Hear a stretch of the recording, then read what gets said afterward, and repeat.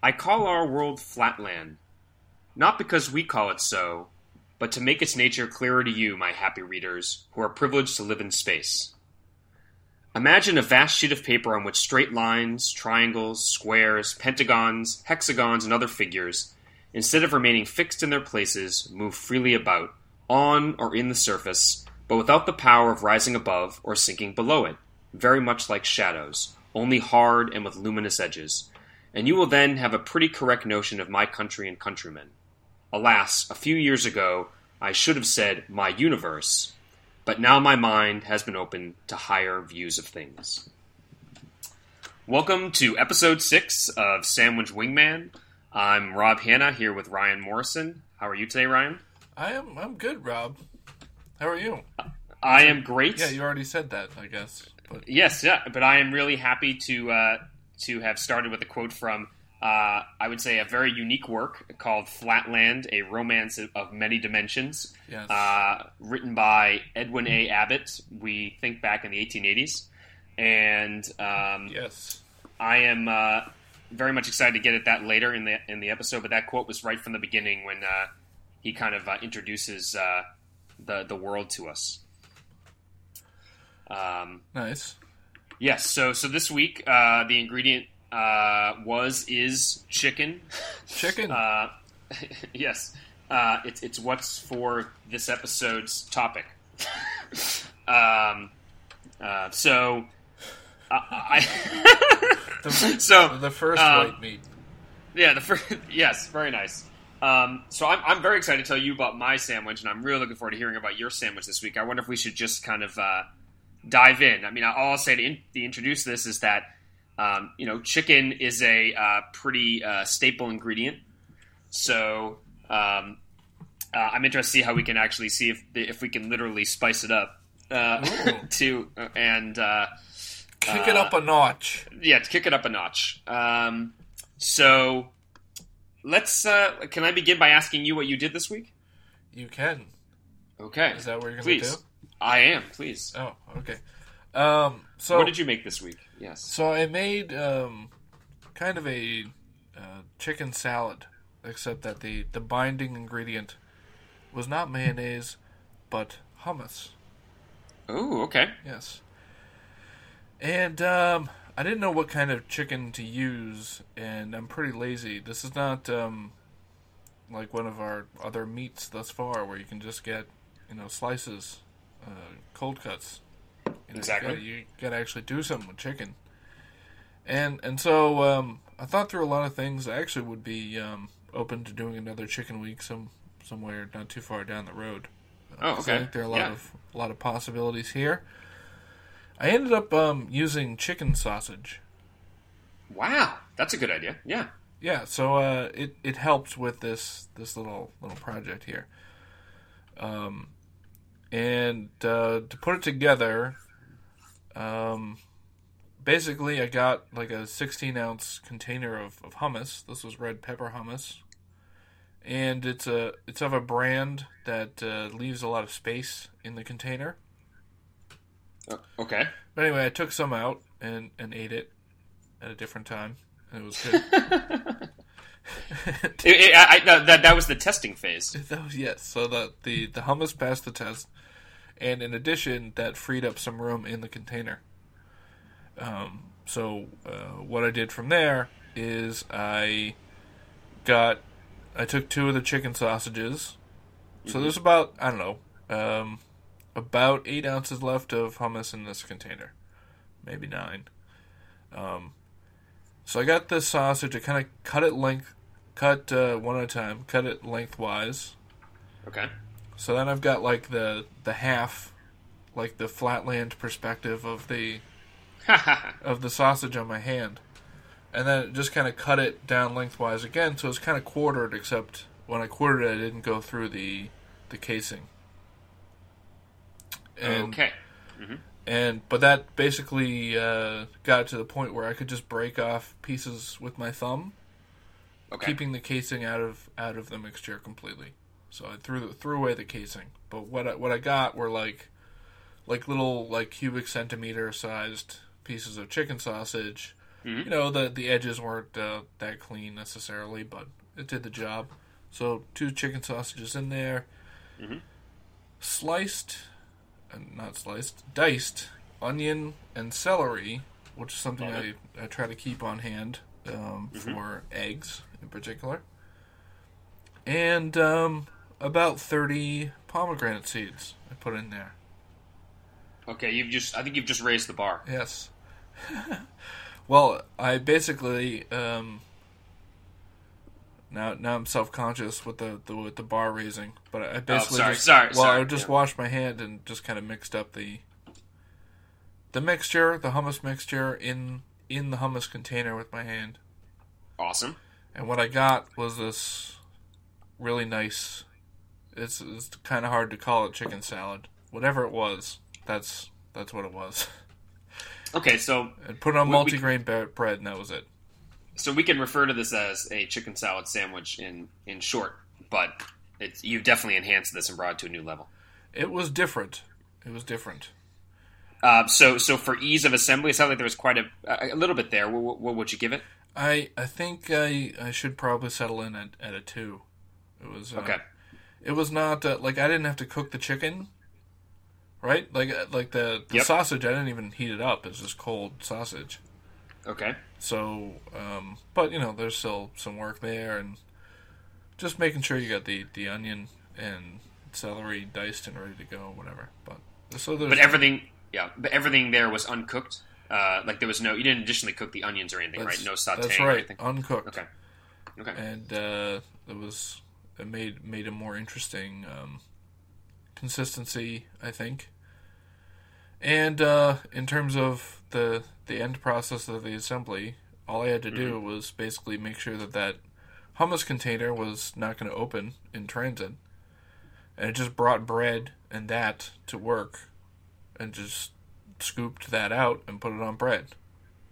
So I put it I was going to ask questions. How big were the sausages again? I think you had said that you said they were cubic centimeters, is that right? Yeah, so the sausages started, somewhere between like a $50 and a quarter and a quarter in circumference. Got it. But I quartered it with a knife, like running up and down, and so when I flicked parts of it off with my thumb, working my way down the sausage, it took off pieces that were about as long as they were wide. So got it. And that reminds me of a way you would also, with an avocado, right? That's one way you would get out the parts of the avocado, right? That you kind of are folding the outside in a way that you would pop pieces out. Is that kind of how I'm thinking about this? Okay. Sure. Just an analogy there in my mind. But yeah, so 2. Now, okay, 2. Your big reveal, Rob Hanna. My chicken. Big reveal, chicken. So I gave myself also a 2 out of 5 this week, and I'll get into why. So what I did this week, I also got to rely on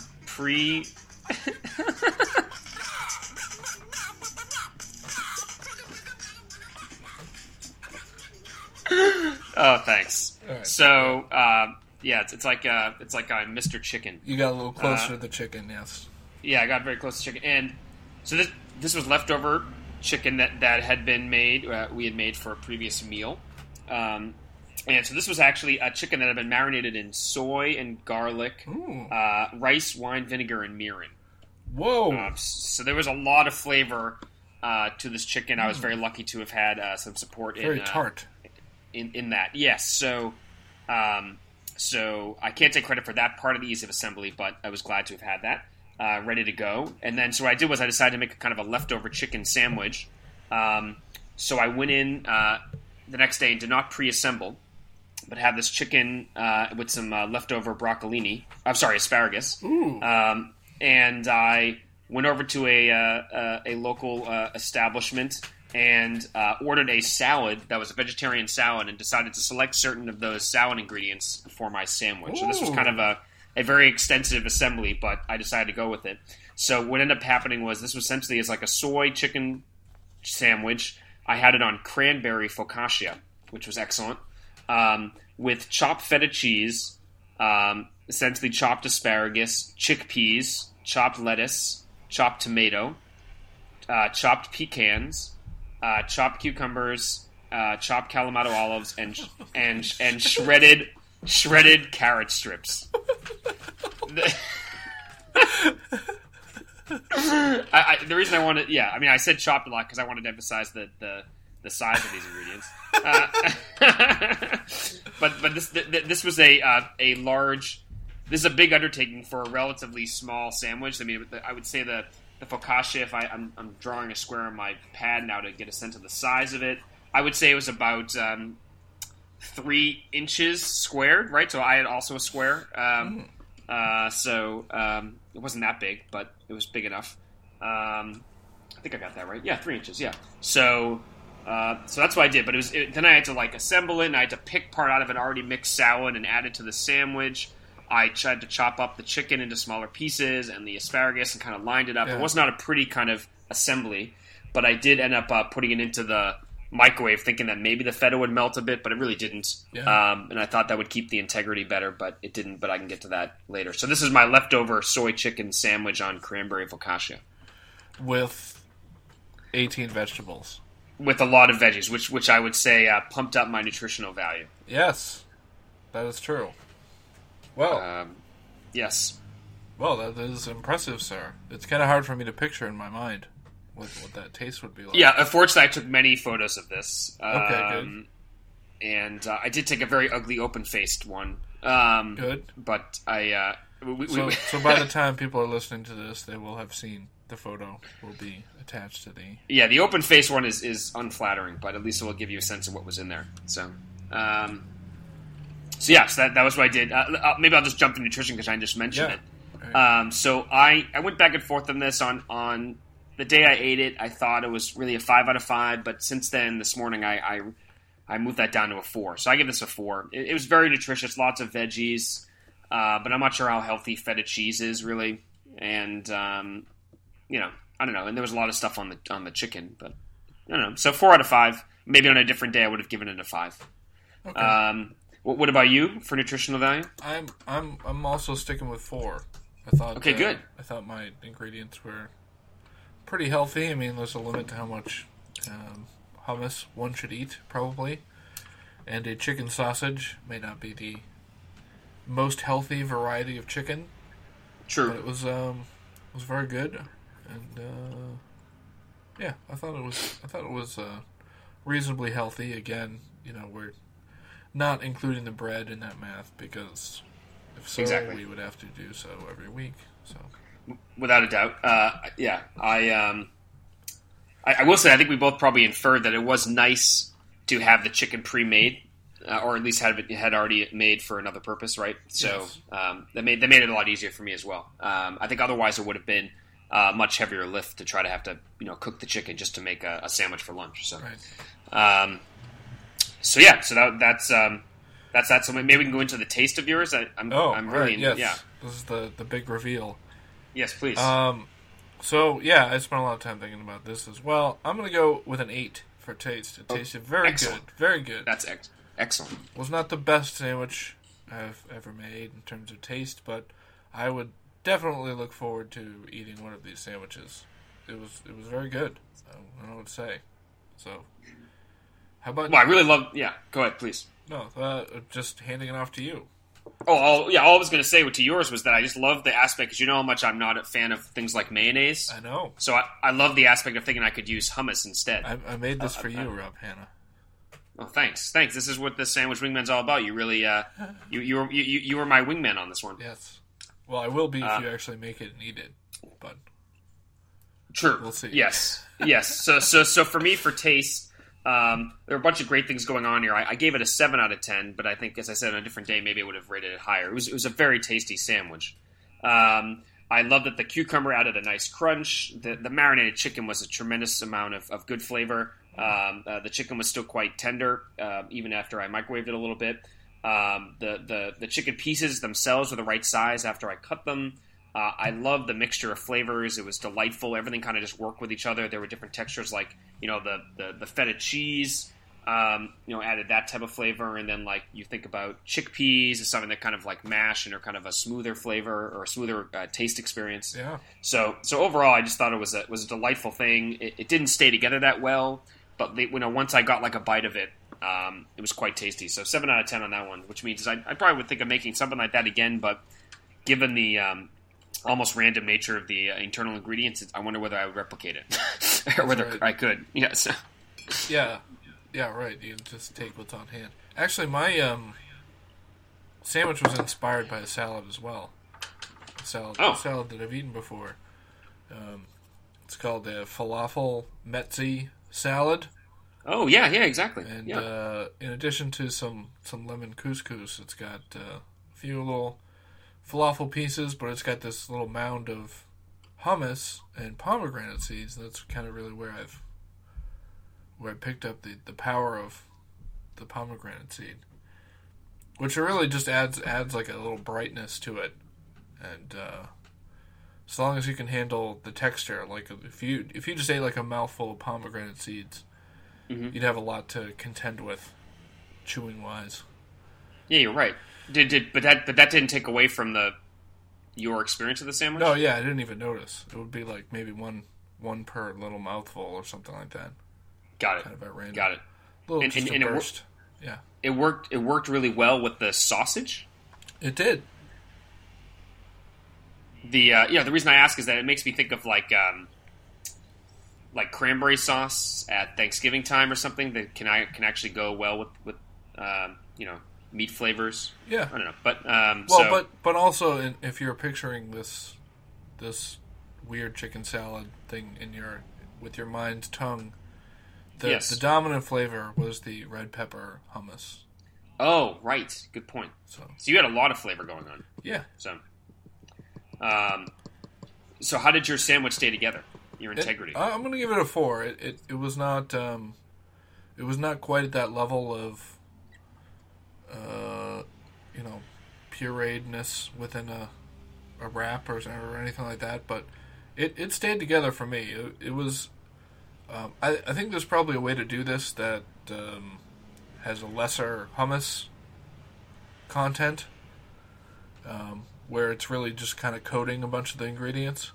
But this was like, it was like a mortar or something. You just kind of like spread it on there, and it just stayed in whatever position you put it in. So, which does not make it hard to eat. It just that's what hummus does. So. Yeah, so I'm going to go 4 integrity. Okay. The integrity of my sandwich was pretty low. Well, okay, it was relatively good, but it was hard to get a full bite. When I would bite into the sandwich, it would kind of fall apart. I've had that issue many times. Haven't been able to try to quite solve it, but sometimes the bottom bread and the top bread won't come off to the bite. I think part of the issue was that when I was transporting it after I had assembled it, at work. I ended up putting it in a transport container that had the soy chicken, and the bottom of that probably had some soy sauce left on it, which means that I kind of like made the bottom bread a little soggier, which was not fair to the sandwich. So when I got to the second half of the sandwich, it just started falling apart. I couldn't quite bite through the whole thing, but it didn't really affect the taste of it. Just the experience and the integrity of it was not as good. So, or at least it got a little taken away. Overall 2 out of 5 on that one.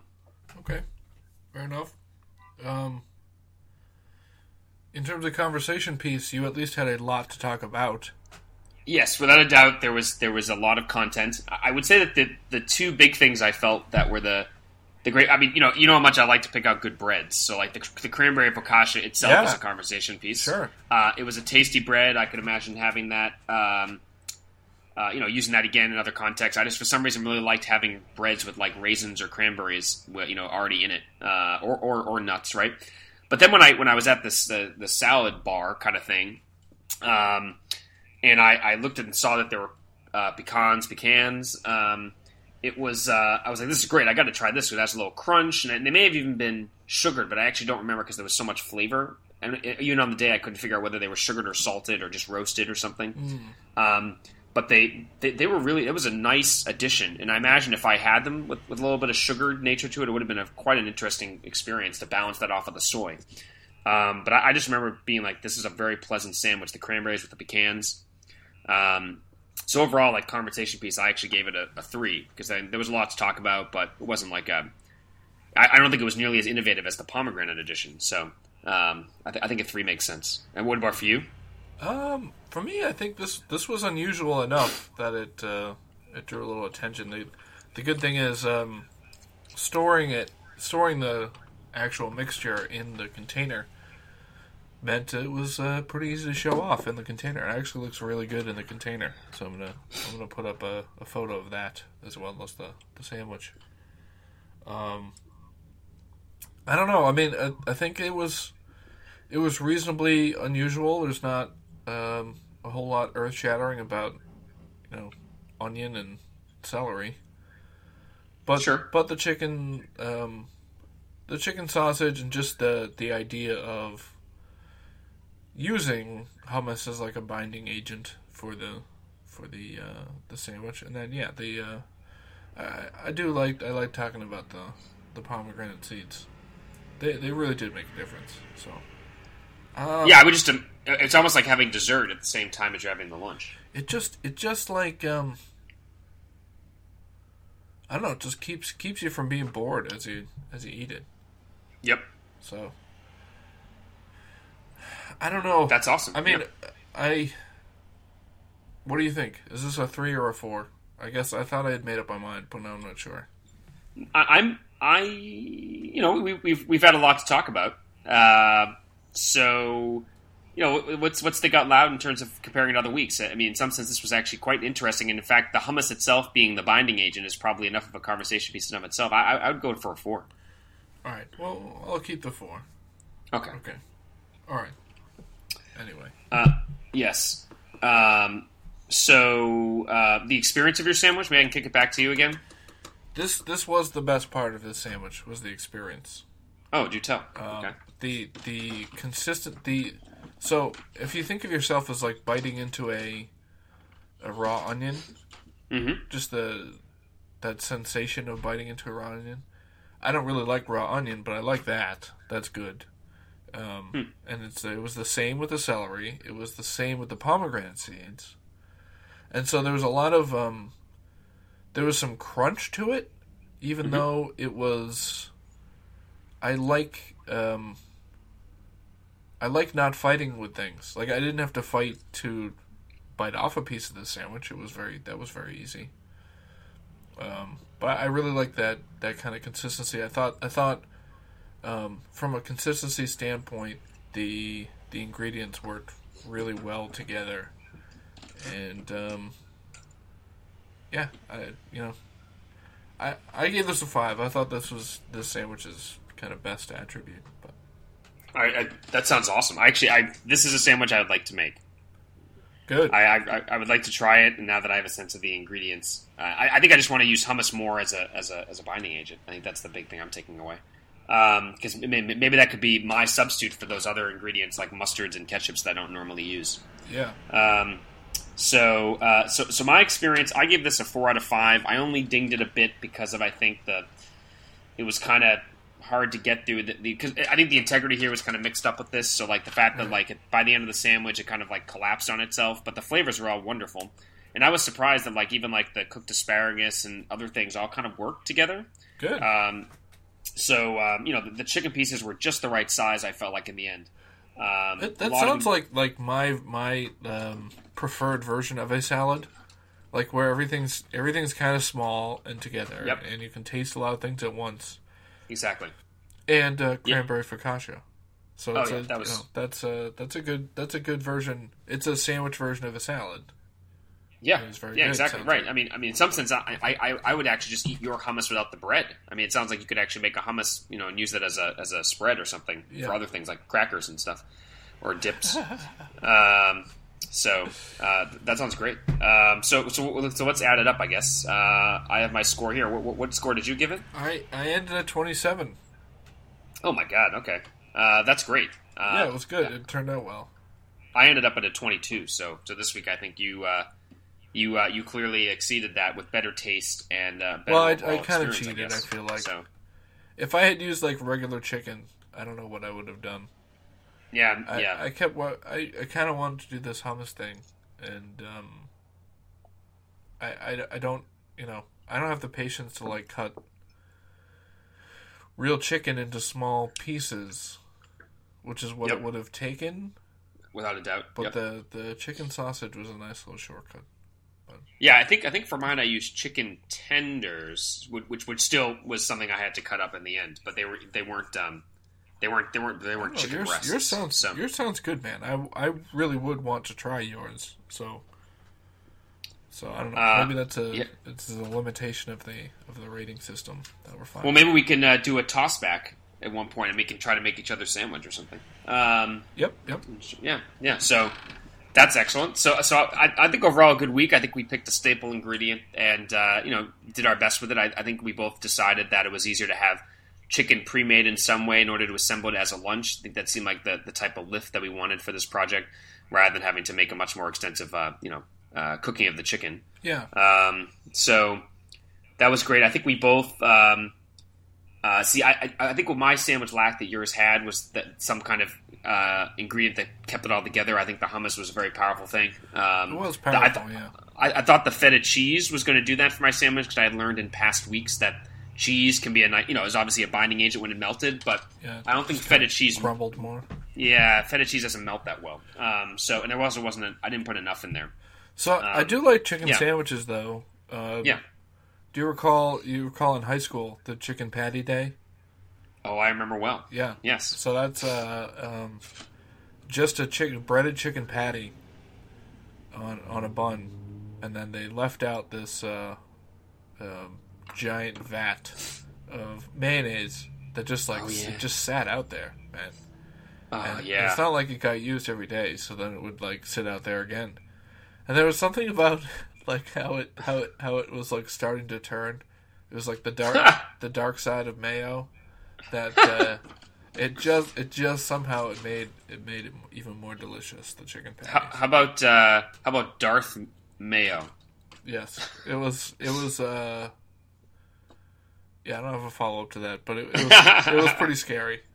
The mayo. I do remember it though, but the chicken pieces themselves were tasty, right? The actual patty, right? Yeah, right. I mean, this was something I recall people really look forward to. School lunches. Yeah, mostly me. Couldn't get enough of those. I brought my lunch most days, but chicken patty day. Come on. Yeah. Do you remember the other? You remember they used to serve some sort of only briefly mentioned the some sort of like Slurpee type thing. Remember Vita something? Vita Pup. Yeah. Yeah. It was essentially like shaved puppy, ice. But yeah. It was slush puppy, right? Yes, there you go. But it was a Vita Pup. Yeah, I remember that, and there were people. There were students who would man that. That's right. And that station. Back in our day, they were 55 cents, I think. Were they 45 cents or 55 cents? I don't remember. That really? I don't remember. That sounds incredibly cheap. That's just great. Oh, it's a good deal. Just head on down to our old high school, pick up a Vita Pup. Well, I'm sure there's been some inflation and some rising prices. Maybe some resistance to some adults going on campus just to get Vita Pups. Yeah, but imagine as a fundraiser. Yeah, I wonder if they were selling that. If they were selling that machine, I wonder. I bet they could have sold it to somebody if they were getting rid of it. Yeah, exactly right. Some alumnus. I mean, you could just imagine that being great over summers. Yeah, at like a poolside. You can make 3 different flavors at the same time. I mean, come on. Yes. I think conversation piece. Yeah, conversation piece. Speaking of conversation piece, as I said, my sandwich was in the shape of a square, which was not intentional this week, but I realized that the main character in Flatland, I believe, is a square. That's right. And in fact, I think the author writes the thing with illustrations by the author A Square. Yes. So I think it's a good segue into today's reading. Your sandwich was shaped like a square. Yes. Yeah. Because imagine if I had put the square down according to the rules of Flatland. Flat, it would have just looked like a line from each side. But if I had have it shift through the line dimension, you would have seen it. I don't know. I won't go into the whole thing, but and if it rotated, you'd be able to tell that it was shaped like a square. Yes. So this book, we don't. Neither of us, I think, remember exactly when we first discovered this, but I almost feel like I've known this for as far back as I can remember. I mean, I'm assuming 20 years or something. Anyway. Yeah, right. I mean, it feels like that. It feels like the type of book that we like. Discovered in some context that we just keep going back to because it's so unique. And you know, the premise of Flatland, it seems to me, well, first of all, Flatland is like this place, which the quote I read at the beginning, which is, everything is in 2 dimensions. And there are different shapes that everybody is, but essentially, since everybody is in a 2-dimensional space, everything looks like a line.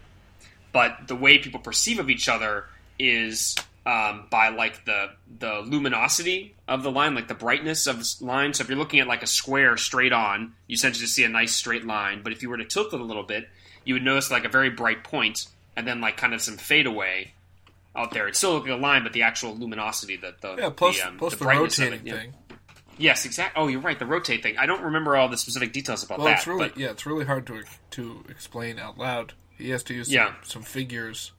That's right. To do it, yep. But it's basically like if you picture like a triangle rotating as opposed to like a hexagon rotating. Exactly right. And you were just looking on the side, and all you could see was a line. Well, at least with the triangle, the line would get shorter sometimes than the hexagon would. That's the idea. So they had to all, and assuming as these shapes grew up, as it were, right, you would start to understand this perception better, right? It'd be something that was learned. Right. You'd be like, oh yeah, like this is the way a rotation of a triangle looks, or something, which is fascinating. Right. But it also kind of makes you kind of think, feeling. Yes, I remember that as well. When I went back to review this, there was some kind of like, apparently the way these shapes interact with each other in the space is that they kind of feel each other in some way to kind of get at those. So it's another way they perceive of each other. It's really amazing. I think that we both acknowledged that as we went back to this book, we read it as kind of a almost like a mathematical fantasy book, but we both went back to it as adults and now realize that it's actually quite a sexist book. Sorry about that. I lost Rob there for a second. Looks like I lost my internet connection, but I am back. This was not caused by Rob's point about the kind of disturbing nature of the sexism in this book. But I agree. It's it's tough. I know the guy's trying to like come up with a universe and make everything fit and everything, but it was kind of tough to read at some point for that reason. It was tough to go back into. I still appreciated those other aspects of the book that we will probably get into briefly. But yeah, when we started to remind ourselves, or you reminded me how sexist it was when women and men are actually kind of different shapes. If I'm correct in my interpretation, women are all just lines in this book, right? So, but men, as they have children, their children have one more dimension than them. Yeah. So if they're an isosceles triangle, their angle will get a little less acute. Okay, got it. Yes, their main angle, where their mouth is. Got it. It's like I know it is to talk about. It is funny to have when you say that out loud. Yeah. Yeah. So the angle eventually widens to the point where it is obtuse enough for the triangle to be an equilateral triangle, and then from there, a side is added with every generation. Yes. Oh, okay. So, wow, I didn't even realize that when I went back to it. So your child is like has an expanded angle. Is that right? If you're in an isosceles triangle. Got it. Okay.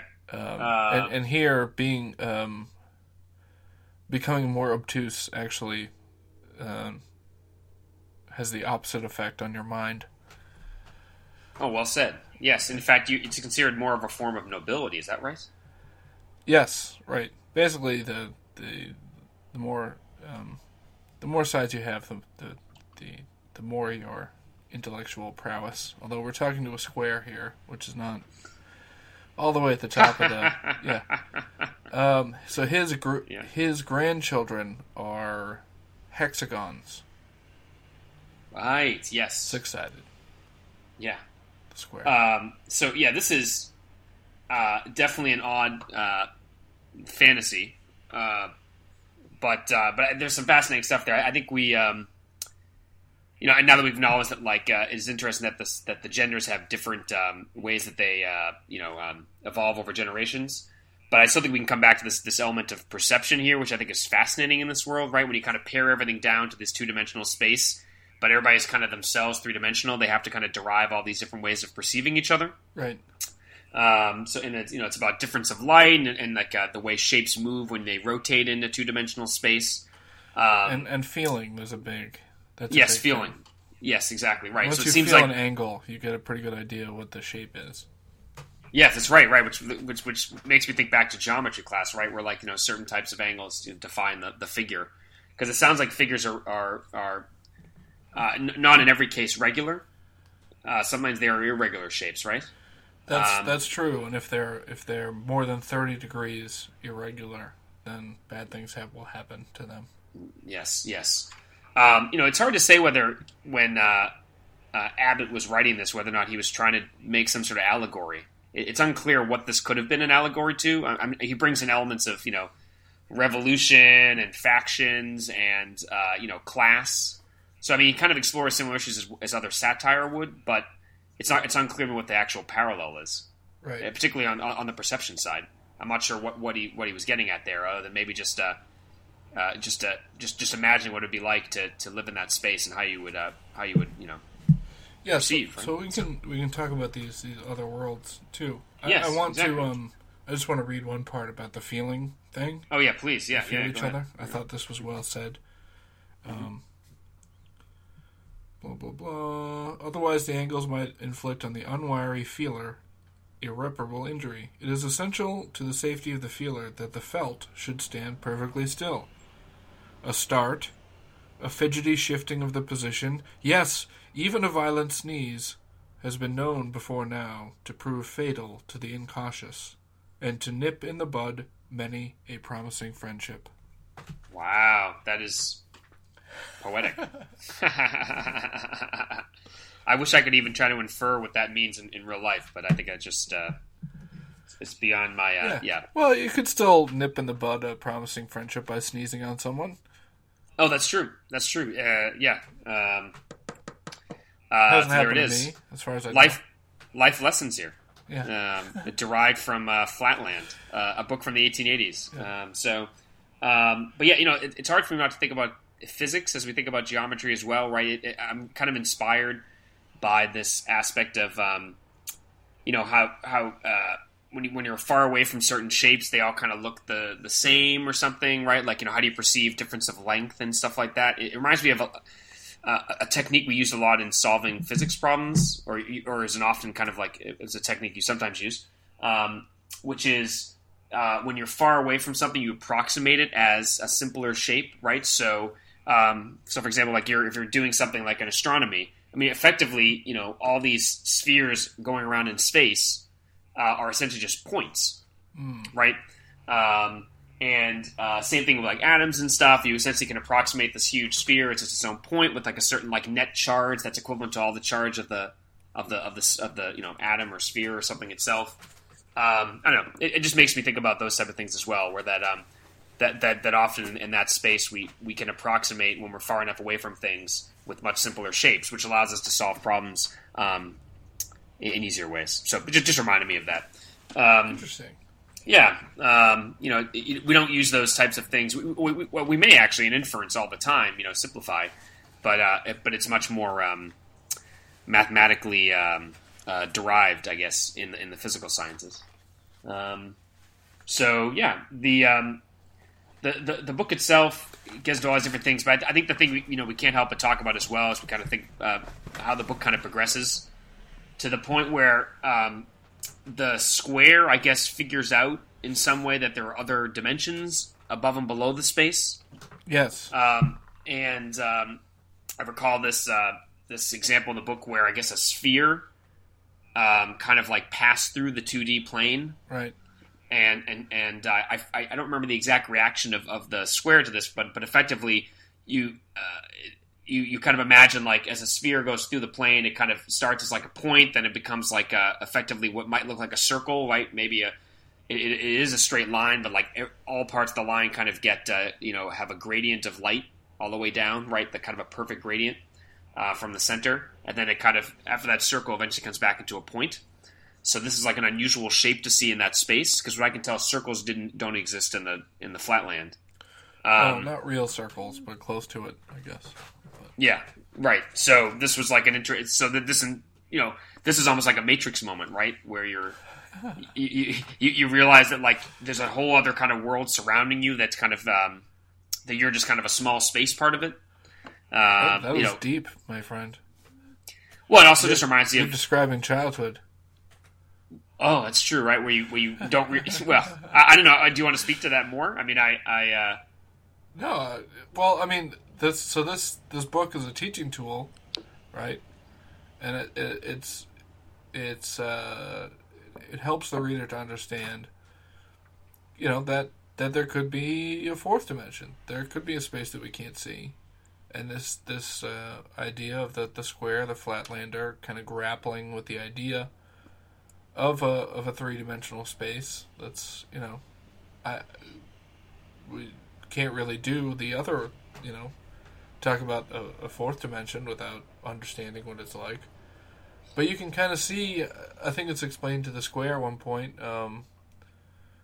The square wants to know, what direction is the third dimension?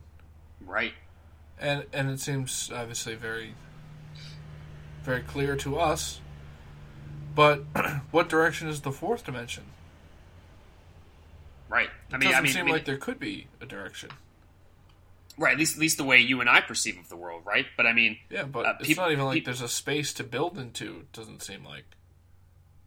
Well, I think it comes right back to how we perceive of things, right? You think about the sci-fi and the exploration of multiple dimensions, right? And whole areas of physics that kind of posit that there are multi-dimensional spaces that we are just a subset of. Yeah. So, like, time sometimes has been suggested as dimension. You think back to Einstein, right? Like the space-time continuum. Right. And how, like, I think about Interstellar, right? Like the movie, and how, like, time was yeah, spoiler alert. Oh, yeah, well, yeah, it's true. Yeah. Time was a dimension that you can manipulate. Yeah. Right. Or it could be manipulated by creatures that knew, or whatever, beings that knew how to do that. And it could easily be that we are like the linelanders of the fourth dimension, right? We see, if it's time, then we see time only as linear, right? Exactly right. There's But what maybe happened others... and what's about to happen, and exactly right. So, yes. Yeah, I mean, and the other thing I can't think of is I'm just thinking a lot of physics today. I'm thinking about even gravity. How people, isn't there I don't know much about the science behind all this, but it would seem that gravity might derive from another dimension, or something, right? I mean, so where do all these forces come from, right? Like why do masses have this innate characteristic or something? But yeah, I didn't do my research on that one, so I'll just leave it as a question to be pondered. That's a mind bender. Yeah. I mean, astronomy is a fascinating thing. So this book, brought us back to our youth. Has definitely, raised a lot of questions about how we perceive of different things and the kind of shortcuts that we might have to take in order to make those perceptions, right? So you're in a 2D world, so you have to kind of, because I guess, discriminating between different figures is something very important, I guess, as a way of social interaction. So they had to derive all of these different ways of doing that. So it's kind of fascinating to see someone kind of create a whole world, just like you would create a world in like an epic or something. It's just a whole other space and how the different rules kind of apply. Was there anything else about the book that kind of stuck out for you? Well, we could talk a little more about Lineland. Yeah. Oh, okay, sure. Yeah. So, at one point, I think it's this does the sphere take him with him to Line Land, land in one dimension? That sounds about right to me. Yeah. Right. Yeah. Anyway, the square heads on down there to Line Land, and it's basically like there's a king that exists for part of the line, and there are people on both sides of him. Exactly. You can only see one person on each end at a time. Mm-hmm. Each end, one end has a tenor voice and the other a bass voice. I thought that would. Wow. The voice on your other end is different than the voice that you use more regularly, Rob. Wow. Yeah, you're right. Yeah. I didn't dig quite as deeply into the book, I guess, as you did. To go back again. Well, yeah, it's just this idea of you can only experience this part of a line at once, and the square can kind of do to the line what the sphere had done to Flatland. Yep. And kind of appear and disappear, which doesn't seem possible because there's nowhere to go in Line Land. Right, except that the Line Land exists within this other space land and everything, right? So right, but it's not even like so the sphere goes through Flatland, and in addition to not being there and then appearing and then getting bigger and then getting smaller and disappearing. Right. Well, I started that sentence wrong, but basically it's not just the appearing; it's the getting bigger and getting smaller thing. Exactly. Right. Exactly. But for someone in Line Land, if a shape were to intersect with their line, as the square did, it's really just only appearing and disappearing because you can't perceive size. Oh yeah. So all you see is something there and then not there. Right. I'm not there. Good movie. I like that movie. Yeah. Speaking of movies, anyway, so we'll get back to that in a second. So it reminded me of the kind of sensory perception thing where we deal in time, where, we've got long-term memory, we've got short-term memory, but then we've got this sensory perception, which is kind of like a loading bay of memory, and we can keep a certain number of units in there. For most people, I think it's between like 4 and 7 units. Mm-hmm. And there are some ways to kind of cheat to get more information into those units, as we do with like social security numbers and things like that. Exactly right. Yep. Or phone numbers, anyway. But if our sensory perception loading bay only fit one thing, right? Yes. Like it might, maybe this is the analogy to Line Land. If our sensory perception bay only fit one thing, then like we'd be idiots. Like we couldn't experience anything at all. We can experience that things either were or that they weren't. Exactly. But like a sequence thing, or like how do you? I mean, it's kind of like our sensory perception is kind of like having like a little workspace on your desk, right? And the world dumps some pieces on your desk, and we're smart enough, we get enough practice that we can kind of put those pieces into some kind of configuration and make sense of them. And then it's like, okay, this is a such and such a thing, and then we go and just move that out of the moving bay and into short-term memory or long-term memory. But what if we had like no space on the desk? What if life kept throwing us these pieces, but you can only fit one piece on a desk at a time? There'd be no way to kind of fashion that piece as part, with other pieces, make something larger, something more meaningful. Or just go back to the phone number thing, right? It's like, I'd like to call you sometime. What's your phone number? And by the time they get to the second number, you've forgotten what the first number is. You know what I mean? Like it's just not. That's not. We need this like elbow room. We need this working space. Well, what came immediately to mind when you said that was, in order for us to perceive of our three-dimensional space, we need to have several bins that are available to us, right? Yeah, I think so. Um, So you really feel for those Linelanders. yeah, but and those Linelanders helped us, better understand our own world. But really, I mean, it's No, remarkable. yeah, you sound like that. What you just said, it's like if there was like a video of what's his name, Edwin Abbott teaching a class like a Flatland. Yep. What you just said would be like after he's done with the lesson, and we get back to the classroom. Yep. And then it's like a student like speaking, like just kind of sum up the whole thing. Right. Like a magic school bus moment or something. Right, and that's why we have X. Yeah. So. What? So video. Yeah, video. How'd you turn this into a movie? Oh. You could go the avant-garde way and literally have it be so that the movie starts where all you see is just kind of like different dimness, dim and brighter lights. Yeah.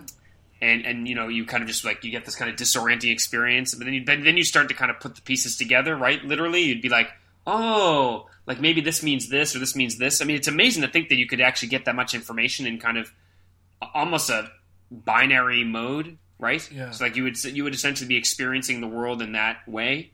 And I think it would be disorienting, but then you might eventually try to make sense of it. I mean, you can imagine this being like an art installation somewhere. Huh. But that's what comes to my mind. What about you? Has there been a video of this? Yeah, I mean, so. it's like the to show someone Flatland from the perspective of a Flatlander, you still have to have the side have some width. Like we just couldn't see it otherwise. So it's like already cheating. Yes, I will say that I have confirmed over the internet that there was in fact a Flatland movie. Oh. It's actually only several years old. It came out in 2007, and the cast included Kristen Bell and Martin Sheen. Oh, okay, interesting. Yeah, it looks different. So we'll have to see how they did that. It's a short animated film. Yep. Animated. Yeah. They couldn't do live action. It looks. That's a shame. Fascinating. I didn't realize this existed, so we've just learned something. But yes, so someone else has decided that they could put this into an animated setting. So yes, and it was so successful that we had heard about it before we had searched the internet. Yeah. It also involved Tony Hale from Arrested Development. Oh no! Wow, Buster. It says he was the king of Pointland. Yeah, that sounds about right. Yeah. Martin Sheen was Arthur Square, so that's great. So I won't get more into that, but it's fascinating to know that it was tried to adapt. It was adapted, and maybe they employed some of the elements that I suggested. I don't know. All right. It'd be an interesting project. But yes. So Flatland. Should I segue into a flat ingredient? Sure. So we talked about this before we went on air, and we thought to ourselves, even before we realized the connection to this, that we are going to next week use a flat ingredient or a somewhat flat ingredient, bacon. Bacon. I am very much excited about this. I'm also approaching it with some, as the word, trepidation, because we'll have to probably cook the bacon in advance. That's rough. That would be rough. It'd be a shame. I may actually have to eat some bacon this week, which would be great. But yes, that's the anything. You can add bacon to anything, they say, right? Bacon makes everything better. You can add bacon to an ice cream sandwich. I think you're right. Bacon ice cream. So yes, so next week should be a great week. People can tune in to episode 7 on bacon, and this has been a really fun conversation today. Don't turn that dial. Yeah, don't turn the don't. Yeah, but yeah, Flatland. I highly recommend a quick read, or maybe even to go see this movie, which we now know exists. Well, Ryan, it's been fun. This was episode 6, and I look forward to next week. All right. Take care.